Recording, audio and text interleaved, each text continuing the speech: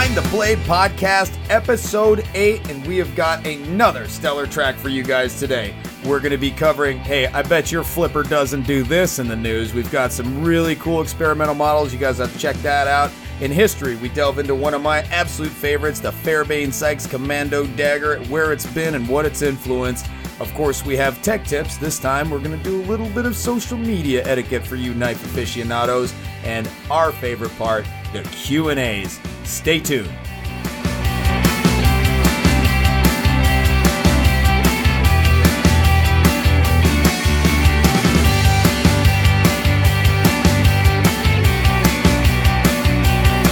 Welcome everybody to Behind the Blade Podcast, Episode 8. My name is Jim with Matt Martin, and we have a lot going on today. Jim. What? Didn't mean to cut you off. How you doing, buddy? I'm good, man. This is going to be a good episode, and we're really excited to be here. It's been a rough week, but man, we're cranking along like we normally are. Blade's coming, guys. Blade Show 2017. It is on its way at... It's way faster than I want it to be here. I think we have 19 working days before we all pile into the Ford and head south. It's crazy that you even say that. It's less than 20 working days, and I'm panicking myself. I don't even have a table. Yeah. I mean, I'm going there to like buy material and stuff. I mean, it's like the easiest trip for me. And rep the podcast, man. Of course, yeah, don't forget about that. Rep the podcast.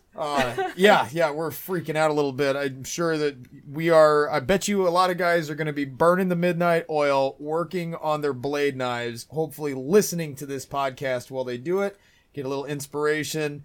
I am grappling personally with completing projects that I'm starting because I have the attention span of a puppy. So. Squirrel, shoe. Oh, gosh, it's terrible.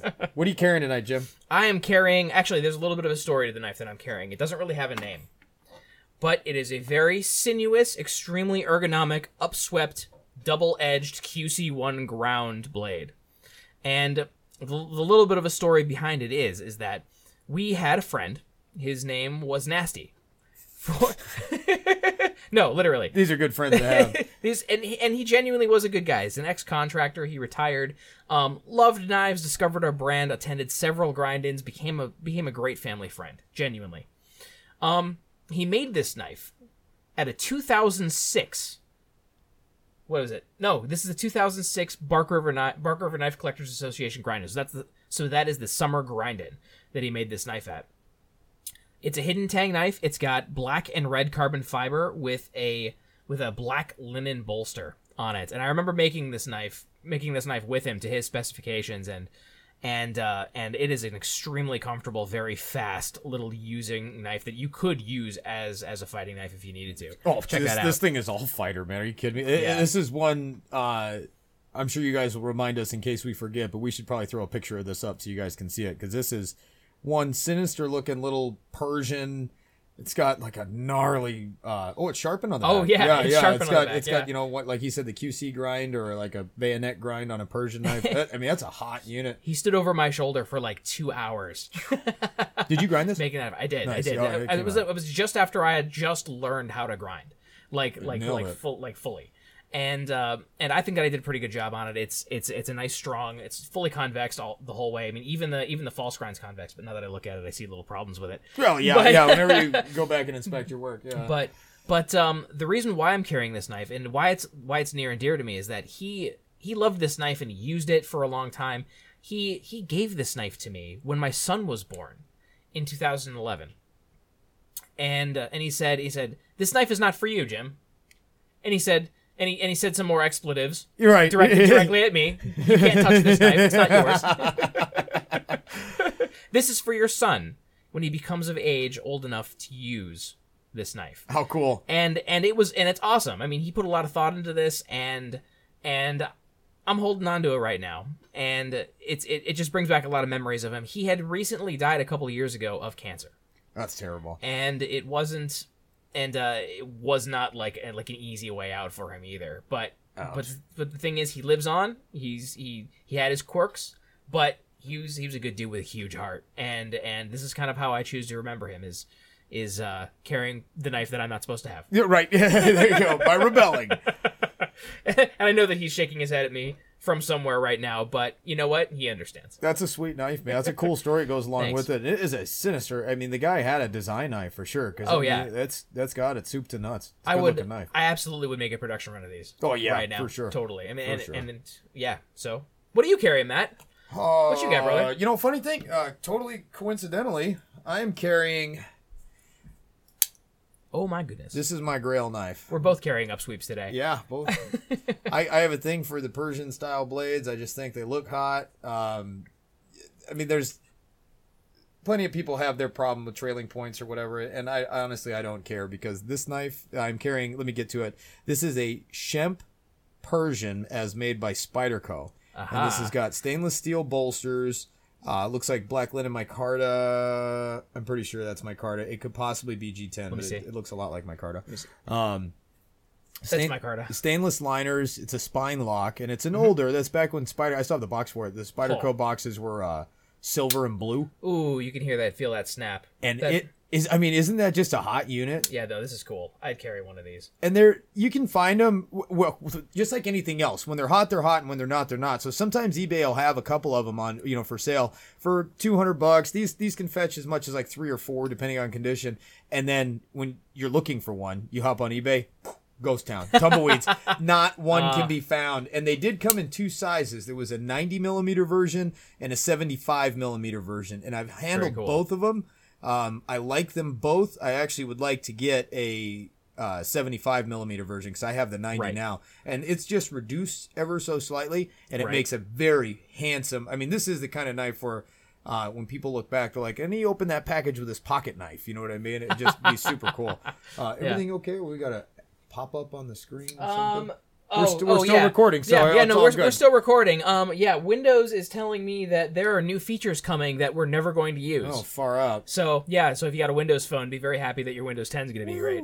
But we're still recording behind it. It just decided to be a jerk. Good, yeah. So the Shemp Persian by Spyderco. This is, I want to say, a 90s model. And then I am also carrying my favorite little backup, another Spyderco of all things. This is the Matriarch 2. That's a wicked hook on the end of there. Dio calls it Mr. Nasty. That thing, it's an Endura 4 handle. It looks like a Muppet. Oh, it does. I think it's just brutal looking. This thing is brutal. Oh man. Looks like a caiman, like those little alligator things, or caimans or whatever. And it's waved. Waved, yep. Oh, this is cool. It's got an Endura handle, right? That's an Endura handle? It's just an Endura that they, stamped. But yeah, it's running on the Endura chassis. It's a 3.5-inch blade, which makes it legal to carry. But because of that reverse S-curve, you actually get a lot more linear cutting surface. Sure. And for you guys that are listening right now, that's the whole concept behind recurves, by the way. So basically, anytime you have a recurve knife, not only are the lines absolutely to die for, and in my opinion, it enhances the look of a knife exponentially, but let's say you have a 3-inch blade and it's recurved. Now, you are no longer taking the shortest distance between 2 points, and you're taking a more circuitous route. So what you end up with is more cutting length than the length of the blade would provide naturally if you were to just do like a straight belly drop, Right. So that's the whole point on this. And in this case in particular, Spyderco did some development on this. I want to say these were originally developed for a 3-letter agency. I think the Civilian was developed for a 3-letter agency at some point. Yeah. And then the Matriarch, they made them very inexpensive. Maybe if Mike Janich listens to this, he can Roger up in an email or something like that, because he's the one that spun me up on all this. But I think they gave these to Haitians. Interesting. And they made them inexpensive so that they give them to Haitian women, because it was either Haitian or Jamaican. I don't know. It was a Caribbean nation, Area. whichever. Region, but they would give them to the women because it was a major rape problem in the area. Oh. And what they wanted is a defensive knife that took very little experience, that could be very quickly deployed and very effective. So this is the Copus mentality all over again. It's absolutely. That's awesome. You're totally right. And that's where the name Matriarch came from. So when Gotcha. they issued them and they brought them out there, I don't know who footed the bill. I don't know if it was Spyderco or some philanthropist. I have no idea. But when they issued them, that's where the name came from, was the Matriarch. So That's beautiful. Kind of a watchful mom. So so those are, and of course I got my Camillus demo knife, but that's what I'm carrying tonight. Fun stuff. That's awesome. The only thing I'm carrying the Nasty's knife. Nice. And my mini Aurora, but you guys probably have heard enough about that lately. So, all right. Well, hey, you know what? Where do you get your news, Matt?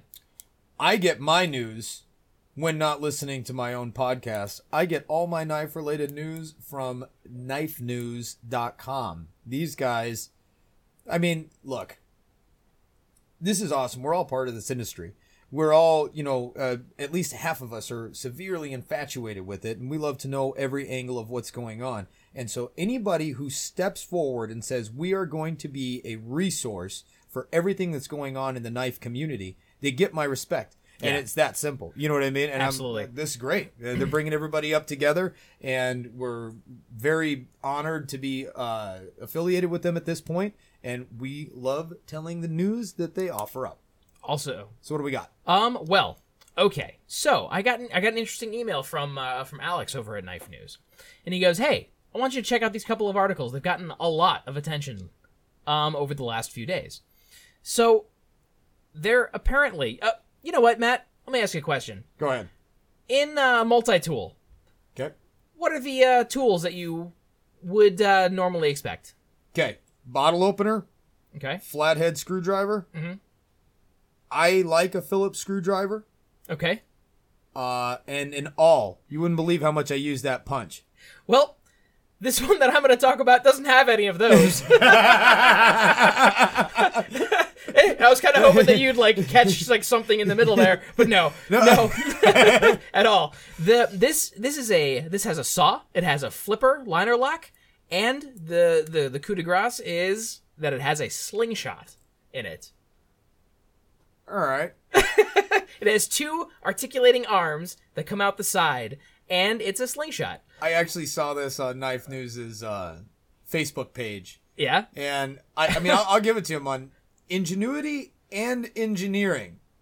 I will also say that being a child of the 80s, I grew up watching Inspector Gadget, and more than one time did he call on a jetpack and get a telephone. I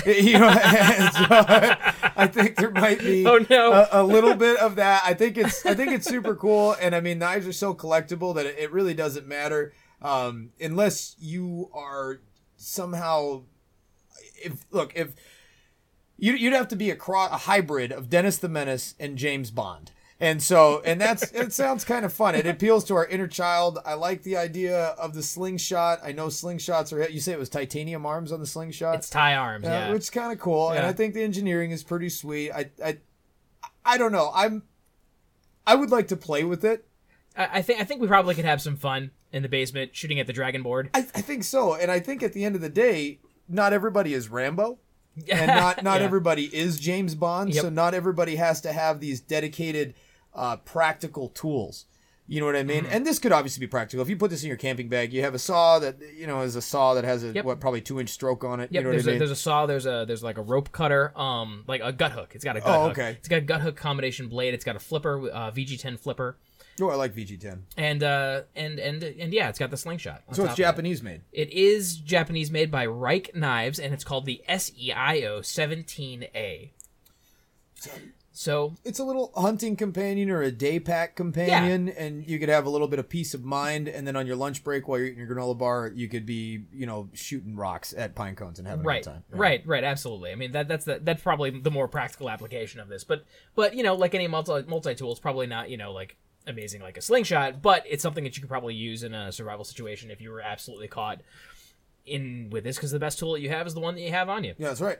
So, but there's a slingshot expert, and I'm going to slaughter this name because it's Chinese. Mr. Jiang, Xiong.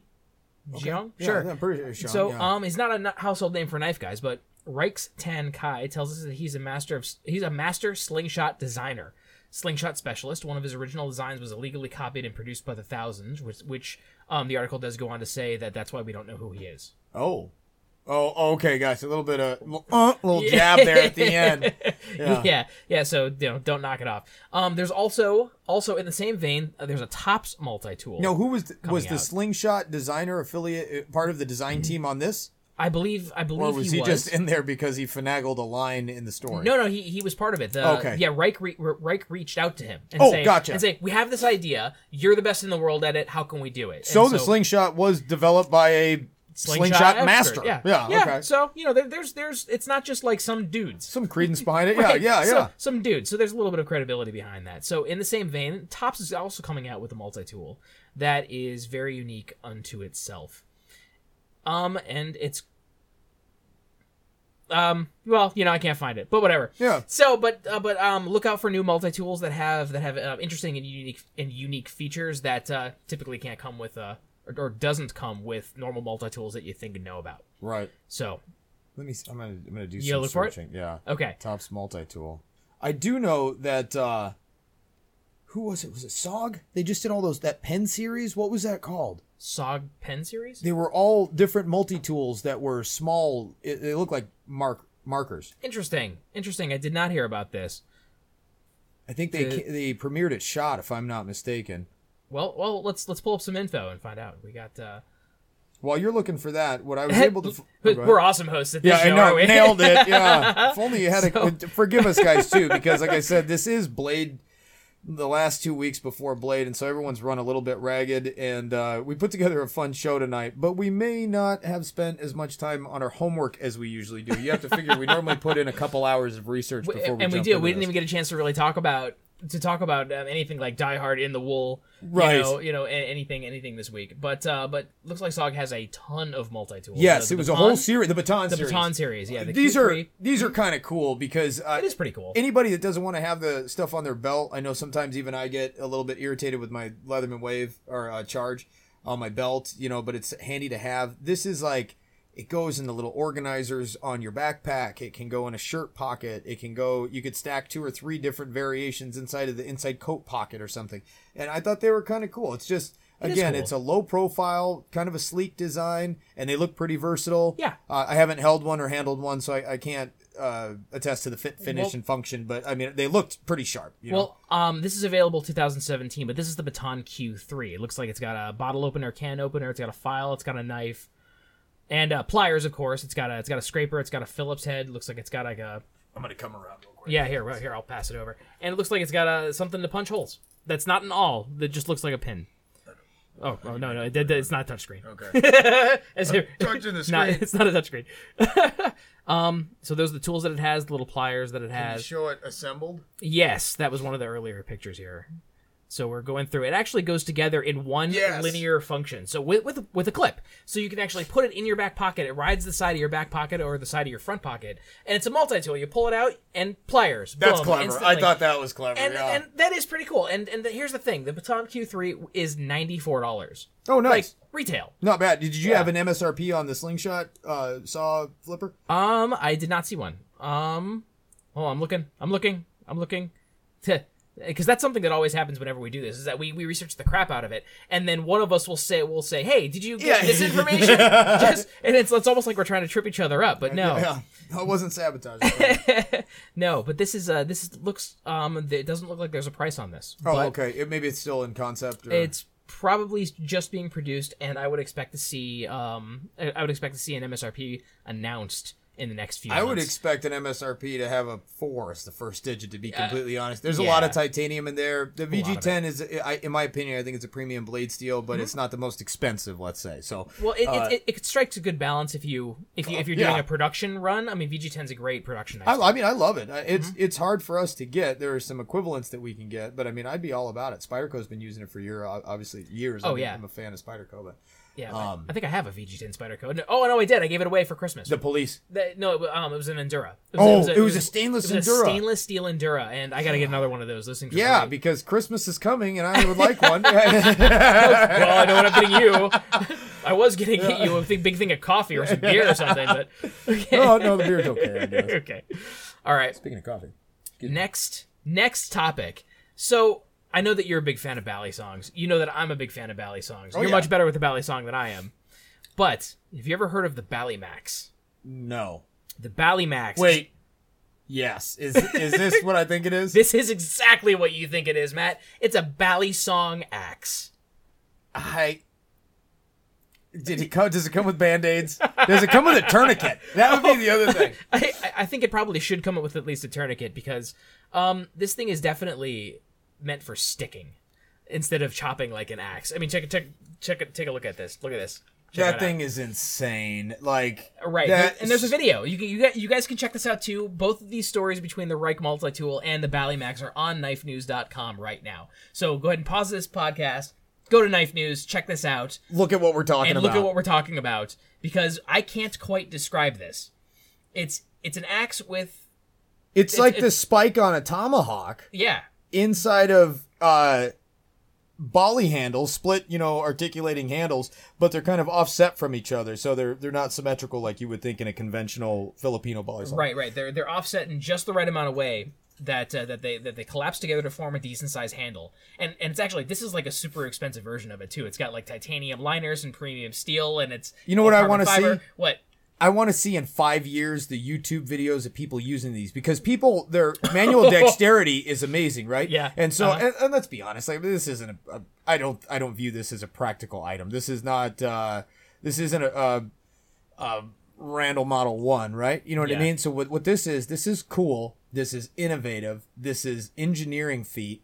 And this is something that people are going to pick up like a sport, like they do with conventional volley songs, and just do some amazing stuff. And they're going to improve their manual dexterity, and they're going to do viral videos of them doing these crazy stunts. And there's going to be a lot of people rush to the ER while they're learning how to get that good at it. So I'm looking forward to a couple years if these catch on the broader market, or at least develop a subculture following, a cult-like following. Sure, like a subgroup or a subculture. I bet you they're going to do some cool stuff with that. Cause, that's pretty wild. What's the overall length on that, Jim? The overall length of this guy. Let's see if it says.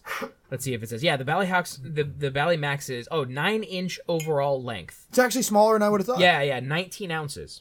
So it's not really terrible. The blade head is 9 inches and 19 ounces. Yep. Is the blade tungsten? It's actually made of the heart of a dwarf star. Yeah, exactly. Wow. No, it's made from CPM 154.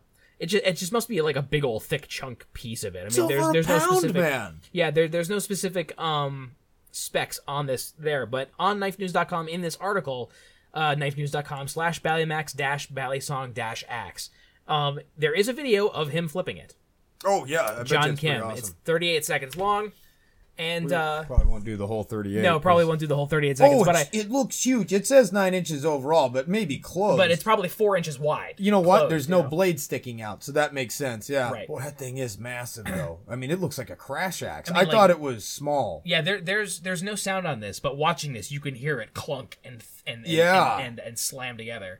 I mean, not in like a clumsy way, but obviously a very well engineered way. But this thing's it's massive. It's a big axe, and it's getting a ton of attention. It's great right now. Yeah, it's doing really well. It's insane. Yeah, we were talking about this, I think last episode, we were talking about kind of how the Yummy phase lends to innovation and new concepts and ideas, and either they become classics or the guy's on to the next big thing. And so we'll see where this goes. But it's definitely interesting, and I've never seen anything like it before. No, I've never seen anything like this. This is designed by John Kim. Oh, no, it was designed by Paul Ehlers for Ballymax's double-edged head. Ballymax is actually 10 years old. It was designed in 2007 by John Kim, who's a collector and designer. Knife News goes on to say, and it was it was inspired by the Tops Mini Axe, which was designed by Paul Ehlers. Oh, okay. So yeah, Gotcha. so get my facts straight. Yep. So how much do you think it cost them to produce this, Matt? Well, if it was made out of bar stock, thinking like a custom maker, I would assume that it's quite a bit, but they probably water jet these out. Yep. There is some titanium involved, which that can add. You said it was a 154 CPM 154. CPM 154 blade. I'm pretty familiar with that. I would say that they are in the ballpark of $120 per unit manufacturing cost, depending on their batch size. I'm not quite sure how to respond to that because it cost them $2,000 to produce. One? One. Yeah. So, Yeah, awkward silence. Okay, so maybe they hired NASA engineers and they weren't pro bono, and that was. I'm assuming total cost over the course of several prototypes. Oh, that's now I can understand that. Yeah, okay, yeah, I thought that makes much more sense. I thought this was like production costs. You know Nope. what I mean? They're like, all right, we're vested in each one of these. A couple $100. Nope, no, I think it's just one. So there's no production. No, it's just a collaboration It's just a custom. between a couple of guys who always wanted to see something like this come to fruition, and here it is. That's still insane. So these yeah. won't be available on the market, or maybe they will, maybe they won't. I don't. Actually, the final line in the article is, I don't think this design can be made at a price point where it would sell and still be a quality product. There you go. So that's what's one of the makers, one of the two makers. It's pretty interesting, though. But it is pretty cool, and congratulations to these guys to at least seeing this dream come true. And whoever has it now, whoever owns it, has the only one. Yeah. Right. So it's probably worth 5 times what they cost to produce it. Yeah. Because guys are going to go crazy for this. I mean, you probably know better than I do how crazy the Bally guys go. Yeah. Right? And I'm not like big in the Bally circuit or anything. I just enjoy them because, like, again, I was a child of the '80s, and I worked at a karate store, and we all had cheap Jaguars and stuff like that behind the counter. It's like your whole childhood was an '80s movie. Yeah, kind of like that. Yeah, pretty much. So I have a mohawk. Let's be honest here. I'm gonna wake up. I'm gonna go to the karate store. Yeah, exactly. That's it. Yeah, I actually used to go there when I was a kid so often that eventually the owner. This was Karate Mart out of Phoenix. They're still around. They've been around for they got to be pushing 35 plus years now. And he was like, when are you going to come work here finally? And I was like, do I get a discount? And he was like, yes. And I said, tomorrow. See you at 8:30. All right. Well, next up, ladies and gentlemen, we have the history segment, and we'll check you guys in a little bit.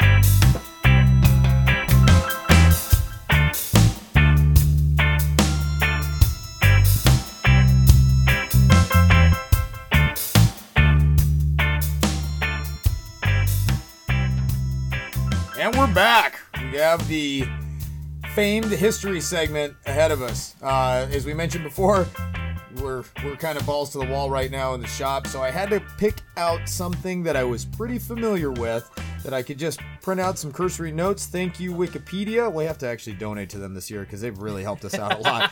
And when they're like, can you please just give us $10? I'd be like, yes, I can give you $10. We can give you that. Yeah. We can probably give a little bit more. Yeah, probably. Yeah, but thanks to Wikipedia. This one, even though it's a little bit from the hip, I have a bunch of stuff for you guys. So this is a subject that's actually near and dear to your knife maker's little heart, isn't it? Oh my God! So I mean, so just to bring you guys up to speed, we can see all the visual aids and notes, but we are talking about the Fairbairn Sykes Commando Dagger. It's the original fighting knife, man. It's super sleek. It really is. And as you guys know, I'm a major. We're gonna throw a picture up of one, actually one that I made, but it's pretty true to form. I made it right off the blueprint. But these are the quintessential commando daggers, and they have often been replicated. They have been the inspiration for so many different models over the decades. The original came out in 1941, Jim. I don't know if you knew that. I did not know that. And it was designed by William Fairbairn and Eric Sykes. I'll spare you their middle names, but it's printed right here. I don't even know his middle name. So Fairbairn and Sykes, that you'll see the FS emblazoned on the blade of the Wilkinson sword. It'll say FS fighting knife, the FS fighting knife. And so Wilkinson sword was the original manufacturer, although they did make it out. And so this goes back to Old Sheffield, right? Sure. So you have even today they're still made. I want to say William Rogers and Company. Some are just stamped Sheffield. Some are a little bit of dubious origin. It's hard to tell because they have been knocked off so frequently. There are a lot of really good resources if you guys are looking into authenticating a Fairbairn Sykes Commando Dagger, especially from the 40s, from the World War II era. But they are still in production today. They're beautiful, beautiful knives. There's just something about them, and they're so iconic. I mean, it's a very European-looking knife. It's a dagger. It's double-edged, and it comes down to a fine needle point. The first variant, they've come in 3 patterns primarily. Anything beyond the 3 are customizations that other designers and makers added to it, and they kind of embellished on. It was just their version. Yeah, made it their own, right? So the 3 primary patterns are going to be the pattern 1, which is going to have an S-guard. So it's a very subtle S-guard, but it's a double quillion hilt that is bent in the shape of an elongated S. On those Gorgeous. pattern ones, you'll have what's called a tablet ricasso. So for those of you guys who are into knives and maybe not know everything about knife anatomy, the ricasso is the portion forward of the hilt before the blade bevel begins. Correct. And that's where you're going to see, you'll hear us always griping about plunge lines. That's where you're going to see the plunge line, which is the transition from the ricasso to the cutting edge, to the blade, right? Yep. The blade bevel. Mm-hmm. Word. So pattern one, I want to say they were a brass hilt. But they were plated because they had like a silver tone to them. Yeah. All the pictures that I'm seeing right now, it's all silver. Okay, yeah. But they were turned out of brass, and then they were plated. In later versions, they were actually cast, and then turned to final shape, and they were able to cast a cavity in to lighten the handle somewhat and whatnot. So the pattern 2. Oh, it's also worth mentioning. This is probably one of the most important features on the pattern 1 and pattern 2 is it had a checkered or knurled grip.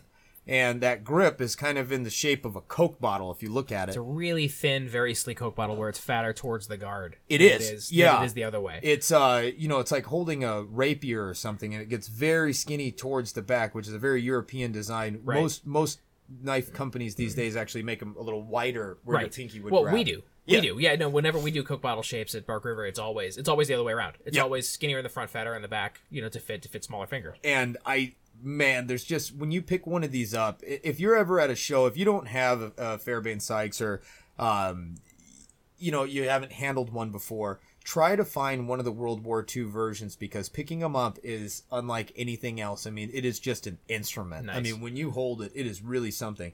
So the pattern 1, tablet ricasso, S-guard, they had the checkered grip. The pattern 2, which is my favorite, was virtually no ricasso. There is a small peak where it comes up from the guard, and that's where the blades, the blade bevels meet the guard. There are no plunge lines whatsoever. It goes all the way back to the guard. All the way to the guard, and there's a small triangular peak on it.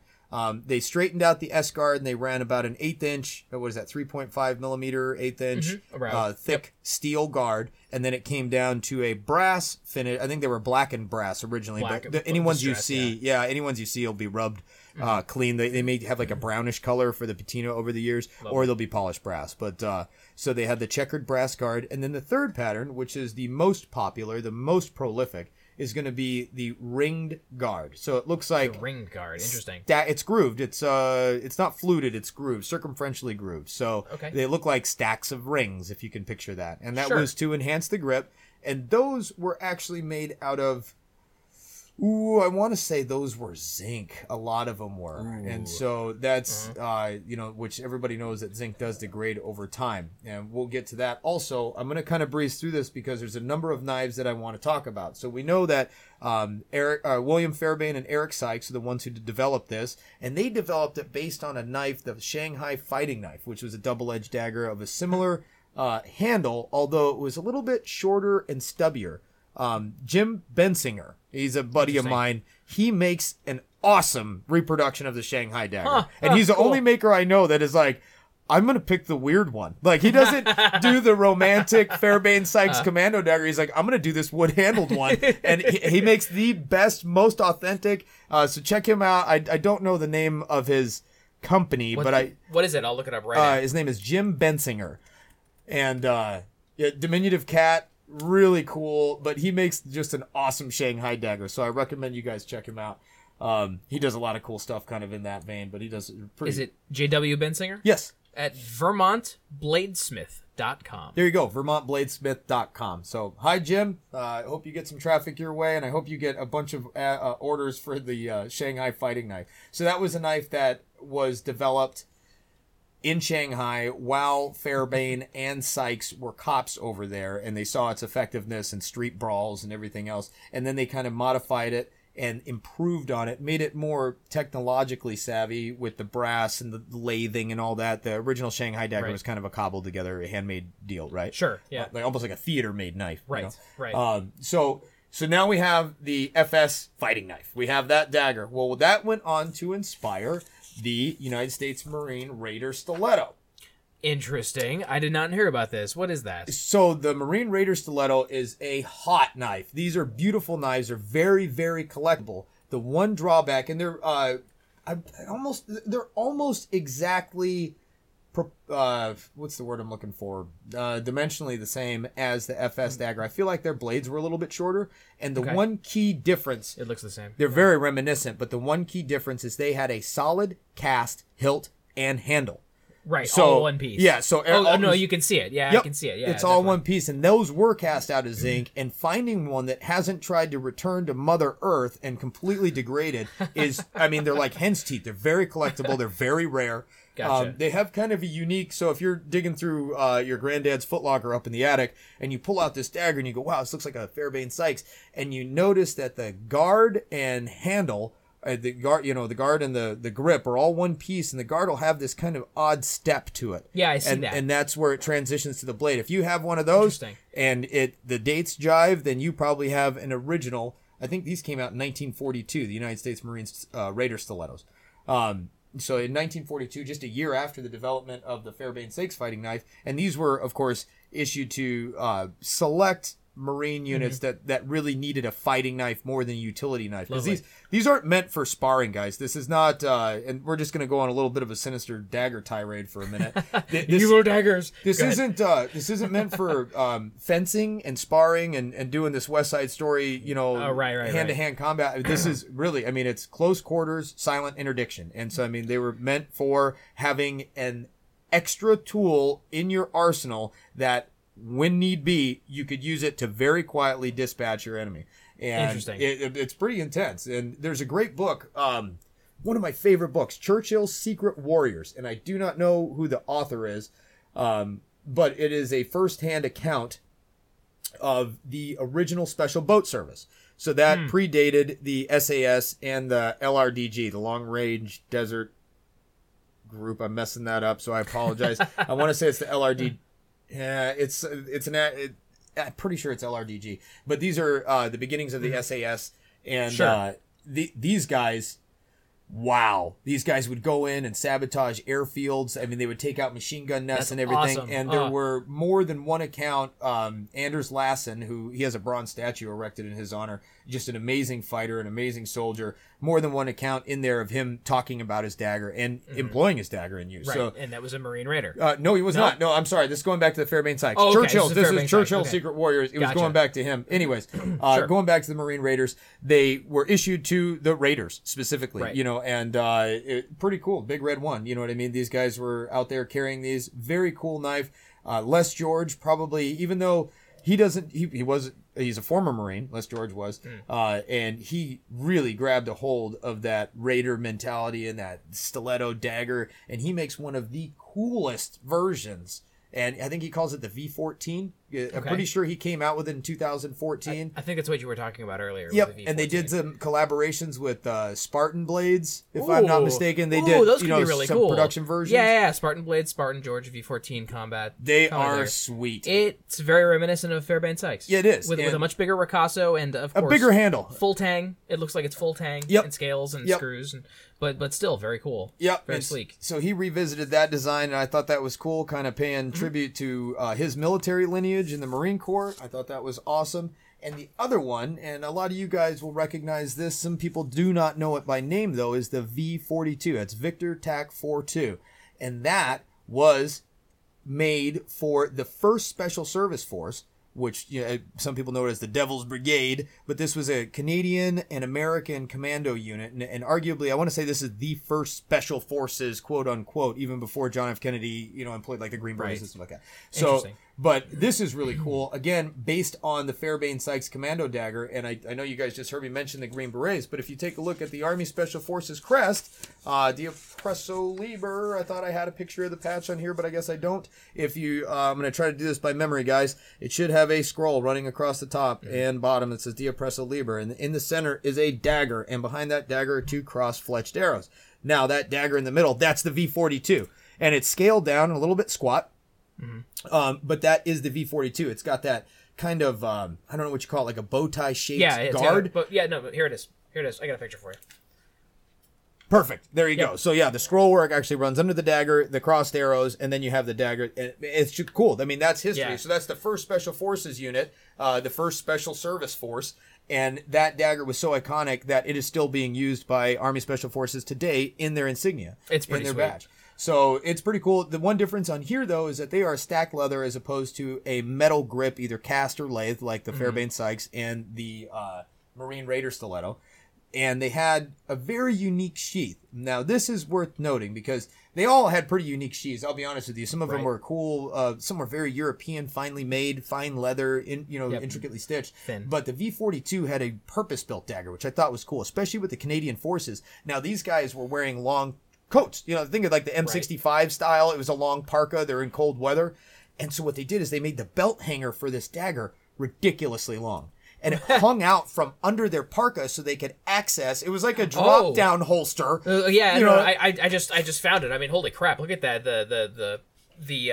The belt loop. It's ridiculous. It's twice as long as the sheath. As the sleeve for the sheath. And that was to clear the jacket. So that's why when you see these in the glass case, and they are a little bit rare, but there are some reproductions out there and stuff like that. But when you see them and you handle them, you're like, good Lord, this belt hanger is ridiculously long. Well, it's because it was developed for guys wearing cold weather parkas. Sure. And they wanted to be able to access their dagger as fast as they could. Right. And so it'd be hanging out on the side. Right. Which is attached to their belt. So, I mean, that was the only way they did it. Yeah. Right. And they also did something that I am a huge fan of in any... If you're going to be training with the dagger, you're going to be fighting with the dagger. It's just the knowledge, the manual dexterity, the ability. These are all things that are worth honing. It's not because Jim and I are Billy Badass Commandos and, we run around stabbing everybody. No, it's because, it's just cool. The history is neat and the effectiveness of certain things. So what Case did, I want to say it was Case.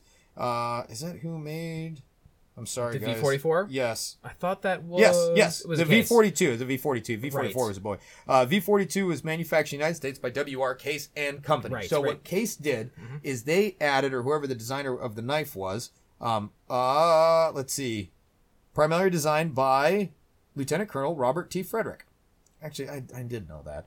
He added... Did you hate that? Yeah, he added what looks like a thumbprint on the ricasso of the knife.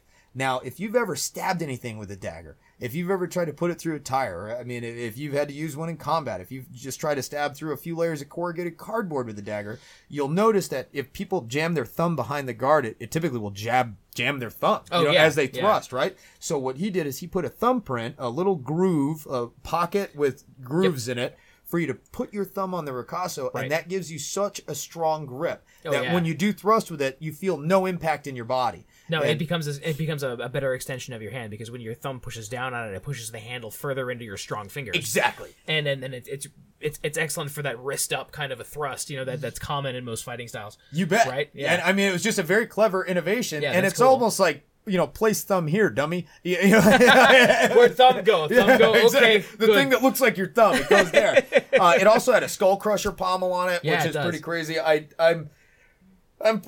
don't much care for skull crushers on like a carryable weapon, only because inevitably you'll fall down and become a rib crusher.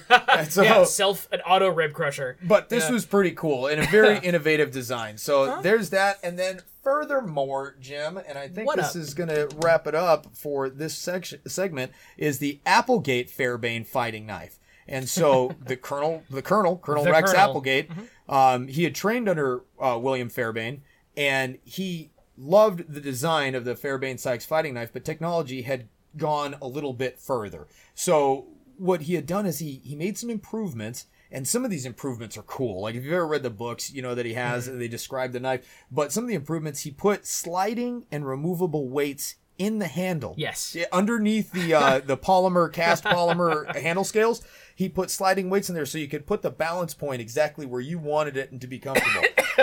It had a brass, they weren't lugged, but it had a brass guard with turned up wings on either quillion. Yep, and injection molded handles that everything went together with what? One screw, yeah. Which one socket head cap screw. That was cool. Cool knife. I mean, they were made by Almar originally, Blackjack, Gerber, and Boker, I think, still makes them now. Yep. And I think Bill Harsey had something to do with this. He was involved at some point, which Bill's an amazing knife designer too. Let's see. He did the combat folder. So he had a hand in which I've had a couple of those. Those are cool knives. And so it's a Applegate Fairbairn signature combat folder made by Gerber back in like the 90s and early 2000s. And it bears a striking resemblance to the Applegate Fairbairn fighting knife. And so, yeah, pretty cool. Anyway, so there it is in a nutshell, guys. That is the Fairbairn Sykes fighting knife versions 1, 2, and 3, and how they inspired the Marine Raider Stiletto and also the V-42 for the 1st Special Service Force, and then ultimately came to be on a production level the inspiration and influence for the Applegate Fairbane fighting knife in its entirety with its lineage. So many makers are making these now, and I think that's awesome because I'm a dagger freak. All right, everybody, stay tuned for tech tips. We'll catch you in a minute.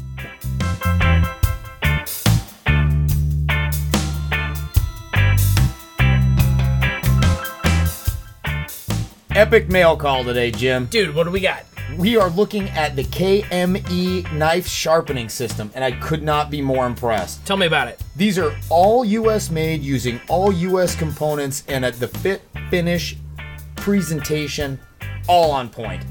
Absolutely, man. This is fantastic. Inside this kit comes diamond honed stones, which wear super evenly, as well as kangaroo leather straps that go in the same place that the stones do, so you can maintain the same angle. And then on top of that, to go on the straps, is diamond emulsions to refine your edge even more.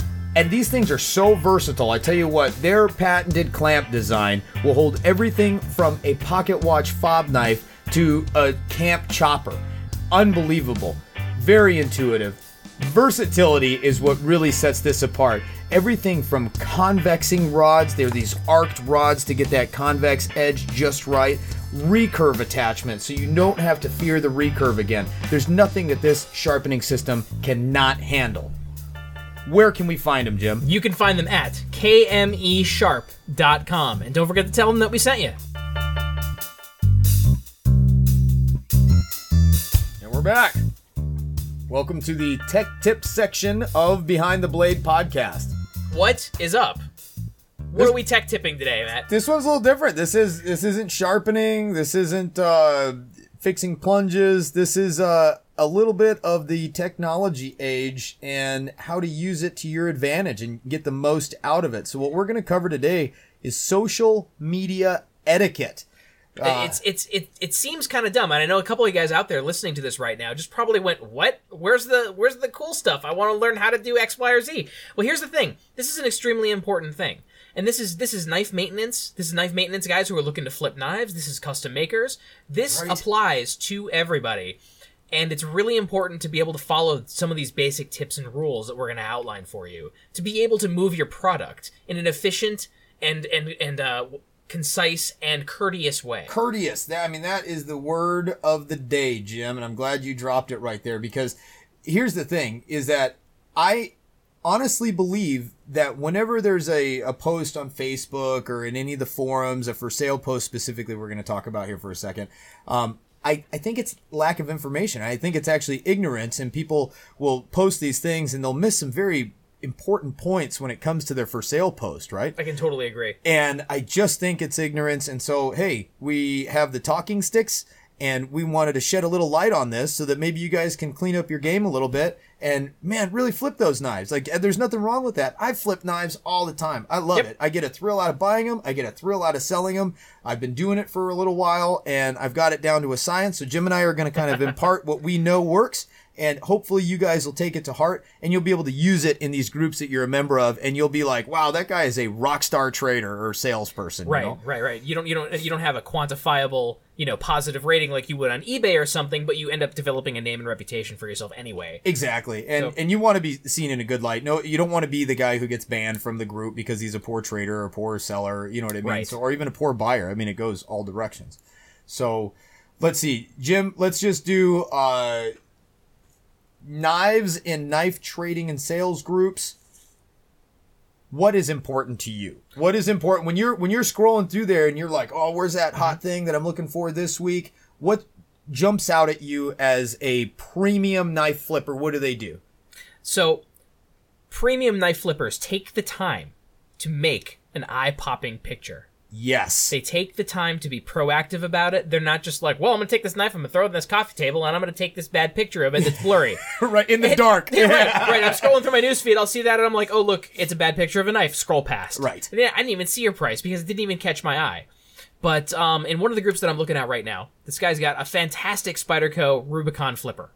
And instantly his lighting is good, his shadow is good, the light fall off the blade was like engineered right. You can tell that this was taken with a cell phone, but at the same time he's just got it on a flat surface with a single point of light, and they're fantastic, and it's fantastic pictures. So it's simple. It doesn't take a light studio to be able to capture the knife to make people want it. Yeah, no, I mean, if you want to do that, you can put down the money for like a good light tent which are so cheap stuff on Amazon now, anyways. $20. Like, yeah, exactly. They're like $20. I'm like, or you make one out of like parchment paper and tape. Ours is made out of what's ours? Ours is like PVC and trash bags, and Seriously. we put out professional photographs for the company. You know, so it's crazy. Right. Yeah, right. No, it definitely doesn't take a lot of forethought to do that, and you don't even have to do that. You just have to just have to understand what your picture looks like, and try to put at least a modicum of thought into the picture that you're taking, not just like throwing it on something and taking a picture. Yes, if you're aware of the concept of lighting, and I think that's what it is, just awareness. So you have to be like, hey, there is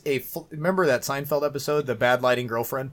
Yeah, you know what I mean? That's right. He had no idea what she looked like. Right, exactly. Yeah, and it's like, oh god, everywhere she stood, she was like top lit, and she looked terrible. Well, you don't want your knife to be the bad lighting girlfriend. You know what I mean? So you have to be aware of lighting. It doesn't mean you have to have professional grade stuff. Look, most people have cell phones that have multi-megapixel cameras built into them that rival, 5 years ago, the top shelf digital camera. Oh yeah, yeah. No, so and the thing is, the JPEGs that your phone takes now is indistinguishable from internet pictures that professional photographers upload.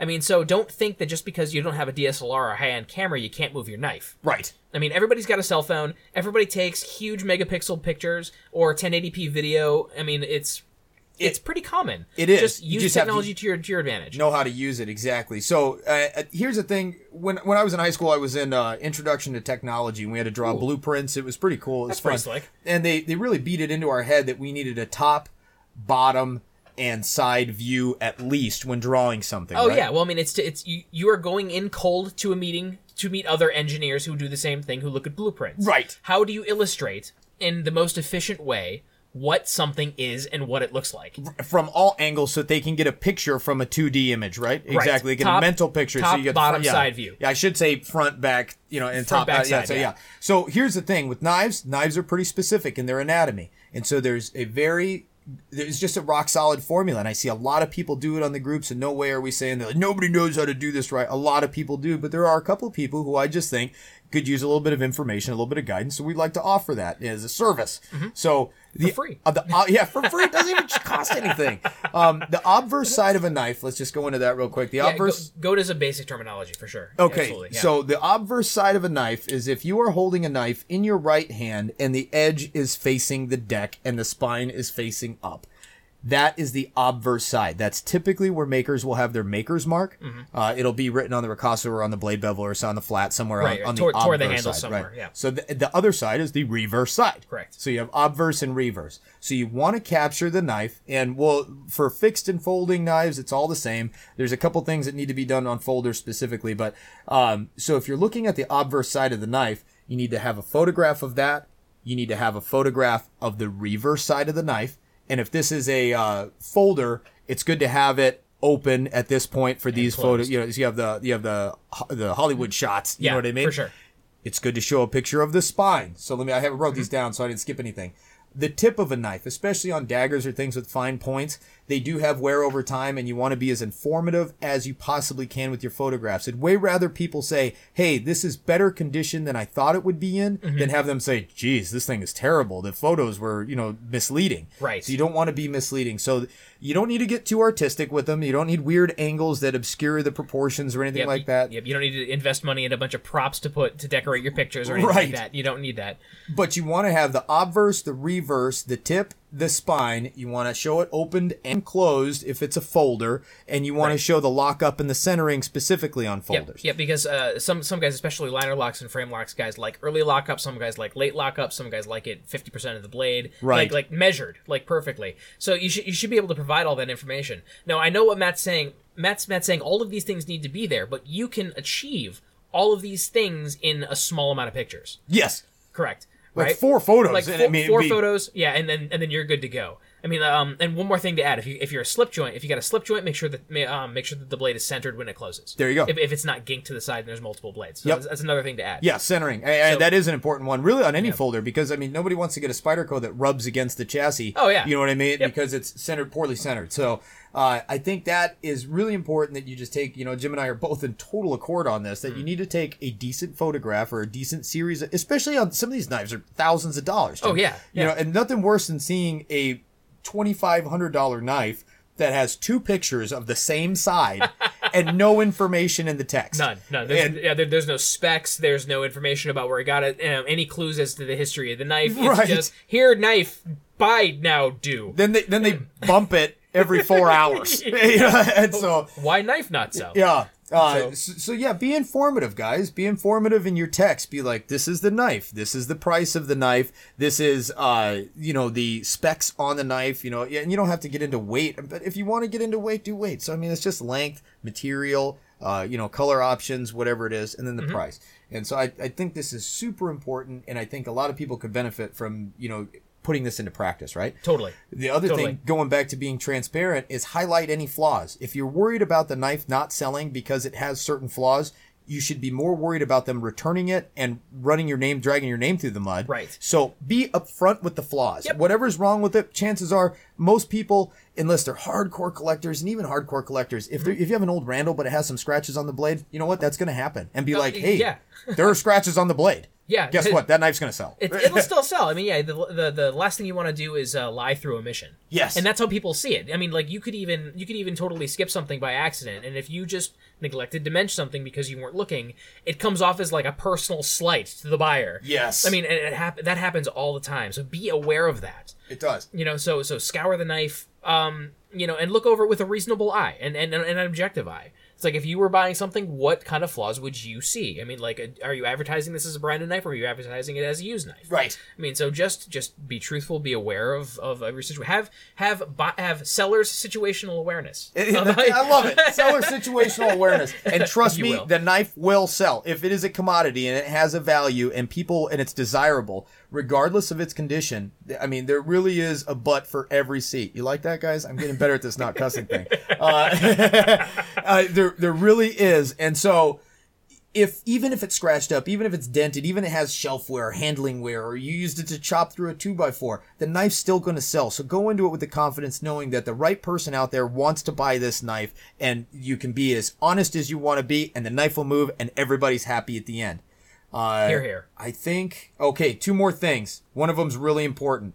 Roger up on the comments quickly. So when on Facebook or in the forums and somebody comments, Roger up quickly. You know what I mean? Right. Be sure to check your other folder in your messages to see if you have message requests. Right. And so improve your communications game, Oh, right? yeah, no. I mean, man, I can't talk tonight. If you've ever run a page on Facebook, you'll notice that one of the metrics that is available to see for other people and yourself is your own response time. Oh, on a business page, On a right. business Yes. page. I mean, it'll say 100% response time, or it'll say 40% response time. Right. It usually gets back to you in 4 days. I mean that. Don't be that guy. Don't be that guy. Yeah, that genuinely reflects negatively on you, and it's objective and cold as hell. I mean, so it's like, if you have to go to the bathroom or something, it can ruin your rating. Right. Yeah. So just It is pretty brutal. Yeah. You're like, hey, I had a green logo earlier. What happened? Yeah. So just just be aware of that.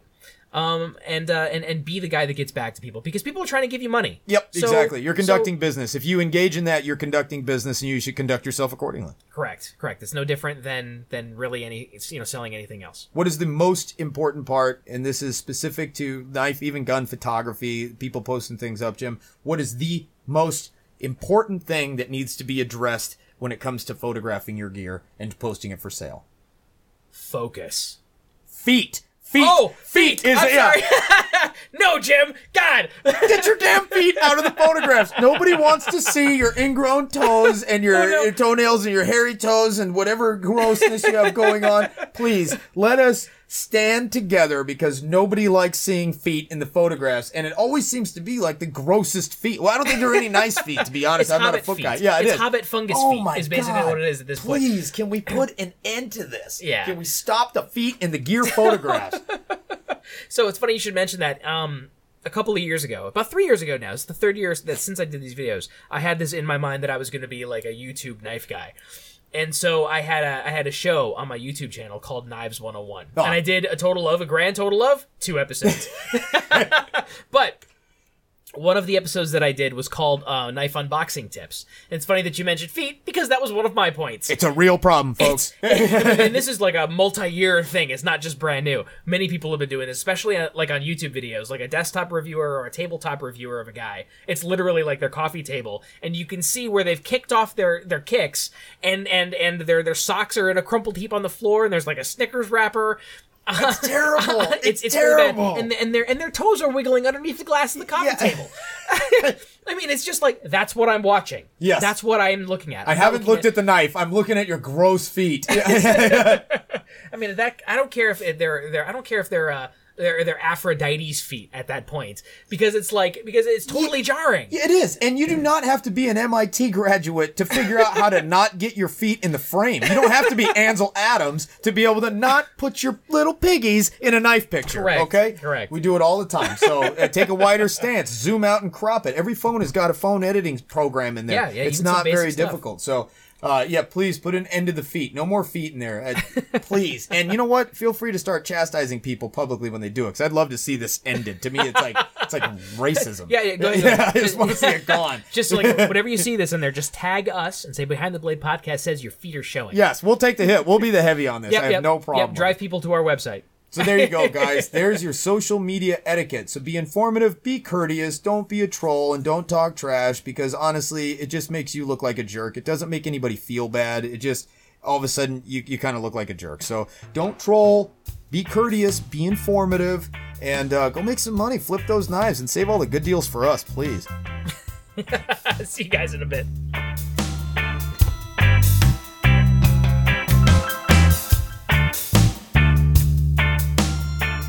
All right, everybody, we're back with your Q&As. I love this part, man. Writes itself. This part is awesome. It's probably our favorite part of the podcast, and we are more than happy to answer you guys' questions that you submit to us over the Facebook post that we usually do, or emails that we get through info@behindthebladepodcast.com. There it is.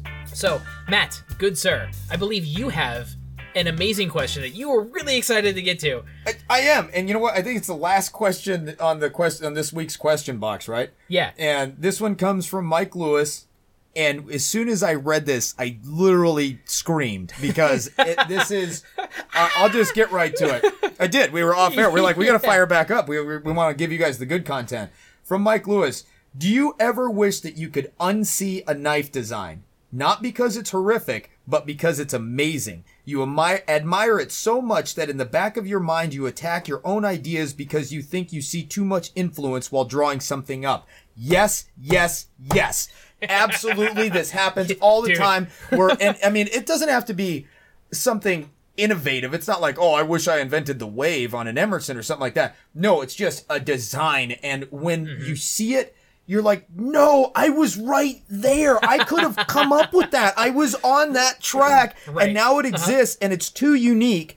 It would be a copy at this point. Right. People are just like, oh, you copied X, Y, and Z Productions. Exactly. Yeah. And boy, I mean, Mike, that question invoked such a genuine feeling and emotional response to me when I read it. And it's something that I've never vocalized to anybody ever before, but I am with you 100% on that. Absolutely. I wish I could unsee some designs, because, it's crazy. It gets in your head. I know. I remember coming up to Dad and going, hey, Dad, I just designed this knife. He goes, Jim, that's a blackjack trail guide. I'm like, what?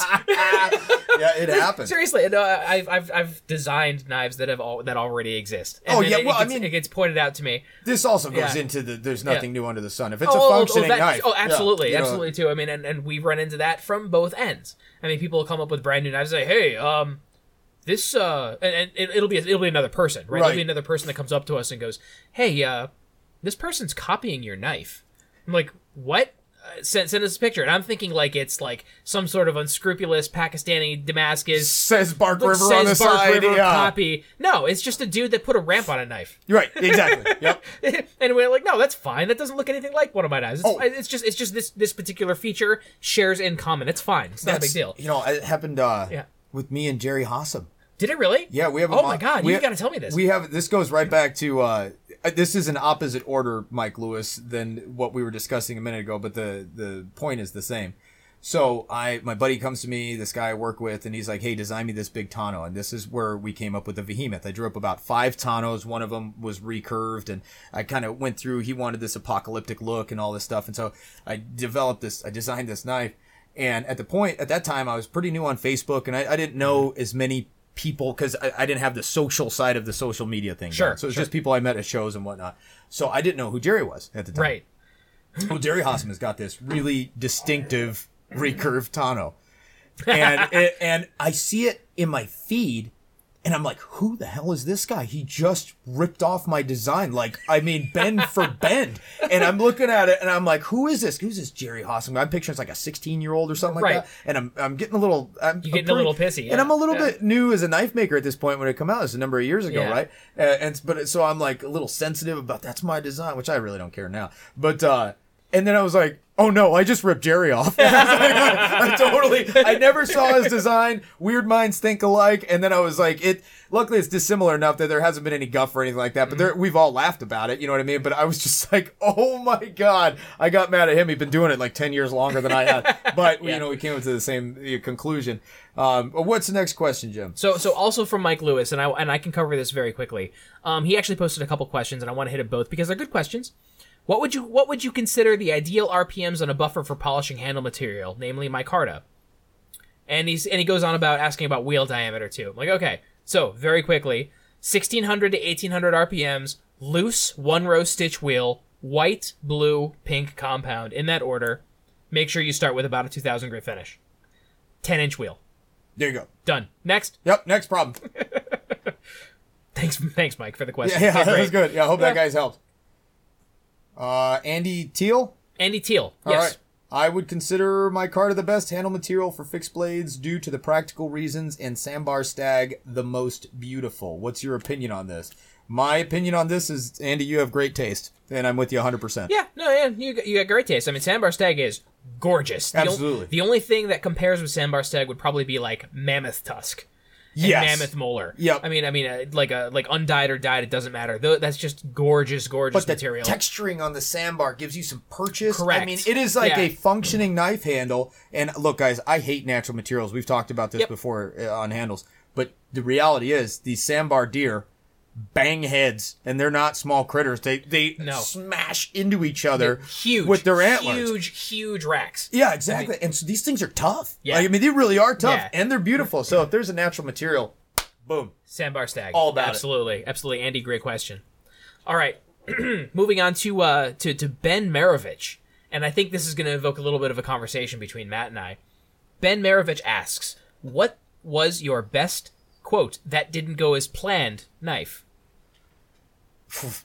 Short answer, all of them. How's it going, Ben? Ben's a buddy of mine back from Colorado. He's a major knife enthusiast. Awesome.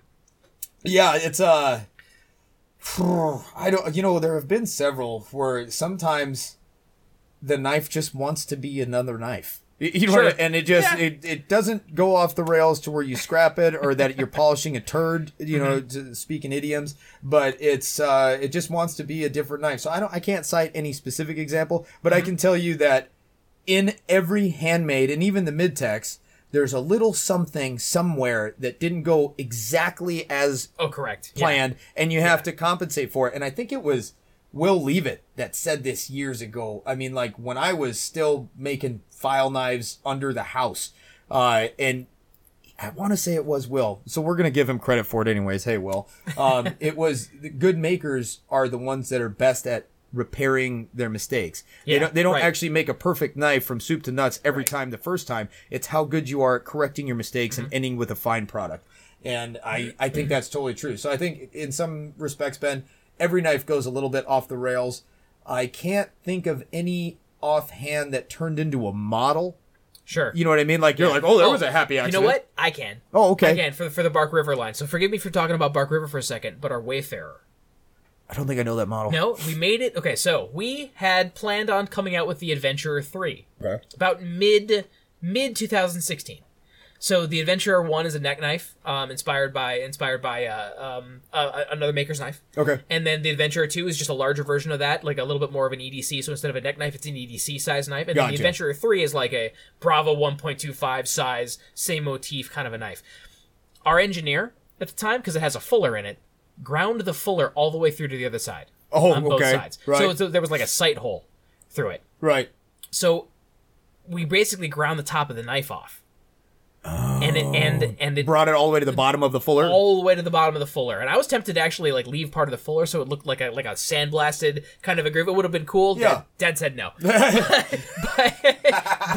but it turned into an actually very sleek little full EDC. What would we make it out of? We made it a CPM 154. CPM Nice. 154. Perfect. EDC.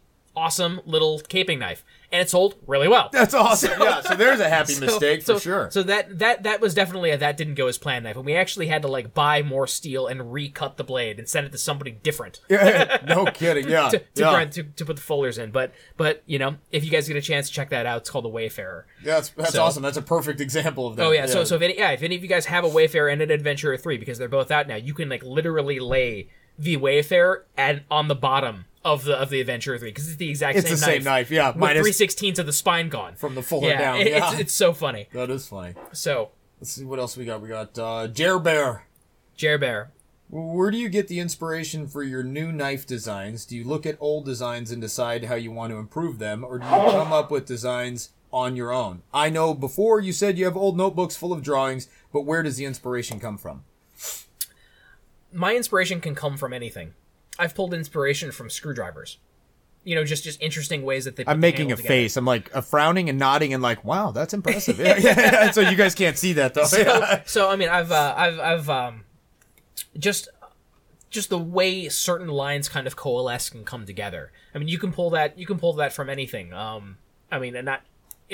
I was gonna say the bird of a wing, but that's way too artistic and stupid for what we're talking about. The way the sun rays bounce off my roof. I like how the light refracted, and it reminded me of this thing. So no, I mean, but you can pull inspiration from anything, and sometimes it's always for me classic knife designs. Dad's got this book, and it's awesome.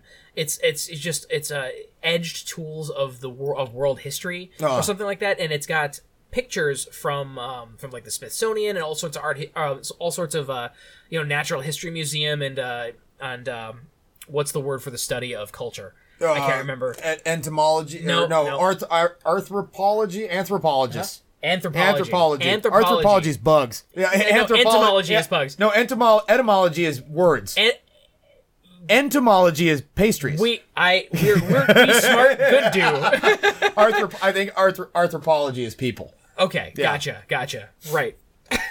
You get arthritis talking about anthropology. Yeah. That went off well. So anthropology. So it's a book basically about edge tools and usage and the different kind of cultures that use them, and full-on pictures and blueprints of all sorts of different stuff. So I will just leaf through there and find really cool, interesting designs and go, you know what, I bet you I can take the top half of this blade and the bottom half of this blade and then make a proportionate handle using the Loveless. There you go. Using the visual Loveless attention, visual attention to go with it. And I've come up with a couple of really cool designs about that handle that I showed you earlier, because I'm working on I'm working on a new wicked.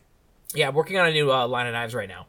And it was, so I gotta brag a little bit. It was the first time that I handed my father a knife design that, I said, I like this handle a lot. What do you think about it? And he didn't change anything. Right. He changed nothing. It was pretty cool. So I'm working on the first prototype for that right now. But that basically came out of a knife that I found in one of those books. And it was just combining different lines and different ideas in a creative way. There you go. So there you go. So there's that. Yeah. I do mine a little different, I think. Yeah. Okay. I think there's some of that depending on what it is, but I'll make mine really short because yours was super in depth and I think it was great and I think it totally answered the question. Why? Thank you, good sir. But I'm, I like to talk too. I didn't mean to capitalize on that. No, it was perfect. Yeah. No, I'll start with materials and purpose. And so, like, if I have a hankering to do a stack leather knife, then I'm like, okay, so now I have my materials, and I'm like, well, what do I want the guard to look like, and what do I want the pommel to look like, and what do I want this knife to be used for? And so if I want to make a fighting knife, then I'll start with usually a certain length and a certain position to the point. You know what I Sure, mean? That's something that I do, and then I'll bring it back, and then I'll start making the lines racier. And so that's where I'll start playing with that a little bit more. But if I want to make like a camp knife, then I kind of, again, start with the materials, and then I kind of play with the point, and then I play with the edge geometry and kind of move in that direction. Sure. Now, yeah, you've got a method. Yeah, for sure. I do. Yeah, and I love old military knives, so you're going to see that There's a lot of show influence, up. That yeah. influence always comes in. You know do some what I mean? awesome stuff with that influence too, and you can see it in all of your designs. Thanks, The yeah. old school military influence, and you're really, really good at it. I mean, love it. I absolutely. I don't know why. Probably again being a kid of the '80s and what you would see at stores and in the catalogs and stuff like that. Back to your childhood was just nothing but a show from the '80s. Yeah, that's it's the truth. Rambo. Yeah. Oh, speaking of Rambo, hang on. Rambo himself is asking a question. Nope. Jordan Richard Wagner, another question. What is your favorite movie knife? Books and TV shows are also acceptable. Huh. Where do you see that? Oh, I see it. There you What go. is your favorite movie knife? Books and TV shows are also acceptable. Man, my favorite knife. Okay, this one's easy. A lightsaber. Oh, nice. Yeah, good call. Nice one. Yeah.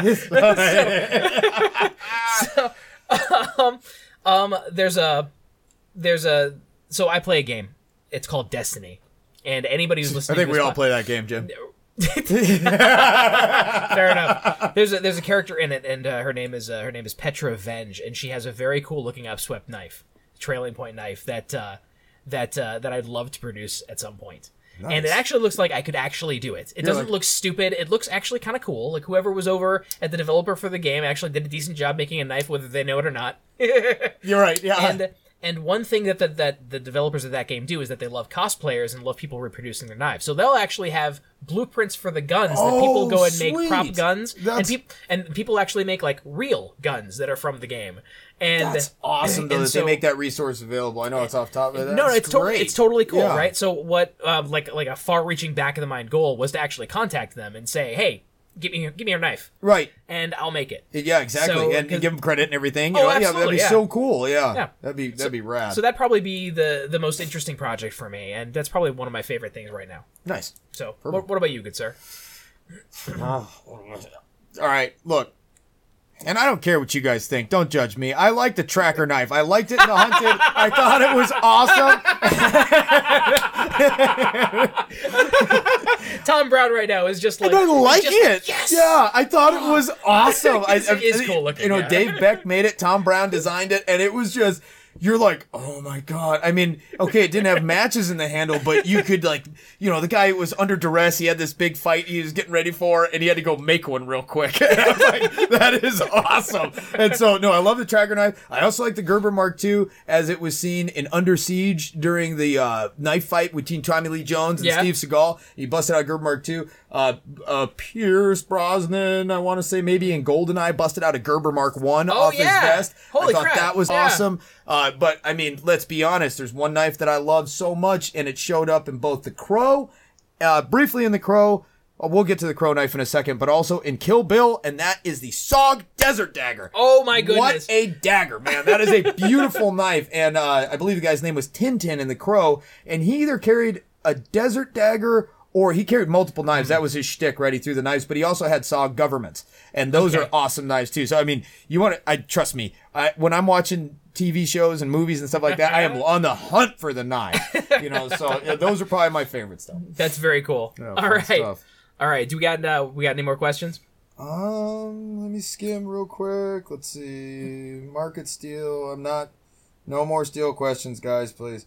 Yeah, we covered this. We covered it, and we don't mean that in like a debilitating way at all. It's also so subjective. Like, what's the best steel? You know what I mean? It all comes down to heat treat and what you're using the knife for. Yep. I mean, and so just inform yourself about the capabilities of the steel, and bam, you'll find the steel that's right for you. There you go. Yeah, there's so many resources online, so just get into that for what you're using. And also notice what we're doing. We're not saying this steel's the best steel. Go get this steel. We're not saying that. The best steel is 154 cm because that's why I use it in all my knives. Yeah. Well, our best-selling knife is always an A2. Right. Use that. That's the best one. No, it doesn't. Nope. No, not at all. It's what you like best. Yep. That's absolutely. And make educated decisions, guys. Right. We're encouraging you to go out and find the information yourself. And if you have more specific questions, shoot them to us. We'll answer them. Yep. You got it. And, sir, I do believe that's a podcast. That would be a podcast.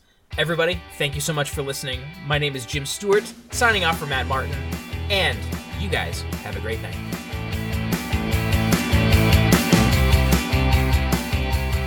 This has been Behind the Blade Podcast, hosted by Matt Martin and Jim Stewart. Please subscribe to us on iTunes, Google Play, SoundCloud, and listen to us on Stitcher. You can check out more episodes and further info on our website at BehindTheBladePodcast.com. Help us spread the word by telling your knife friends in your social circles about Behind the Blade. Have a question? Something burning and fizzling in your mind? Email us at info@BehindTheBladePodcast.com.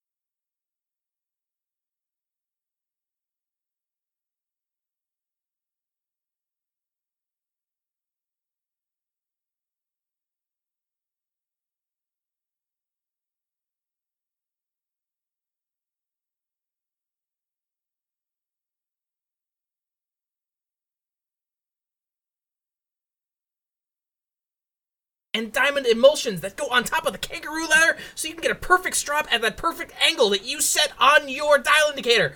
This is a fantastic piece. You cannot sharpen anything better on any other system than this one, and this level of hyperbole is getting way out of hand. It was like losing the brakes on a big rig. It just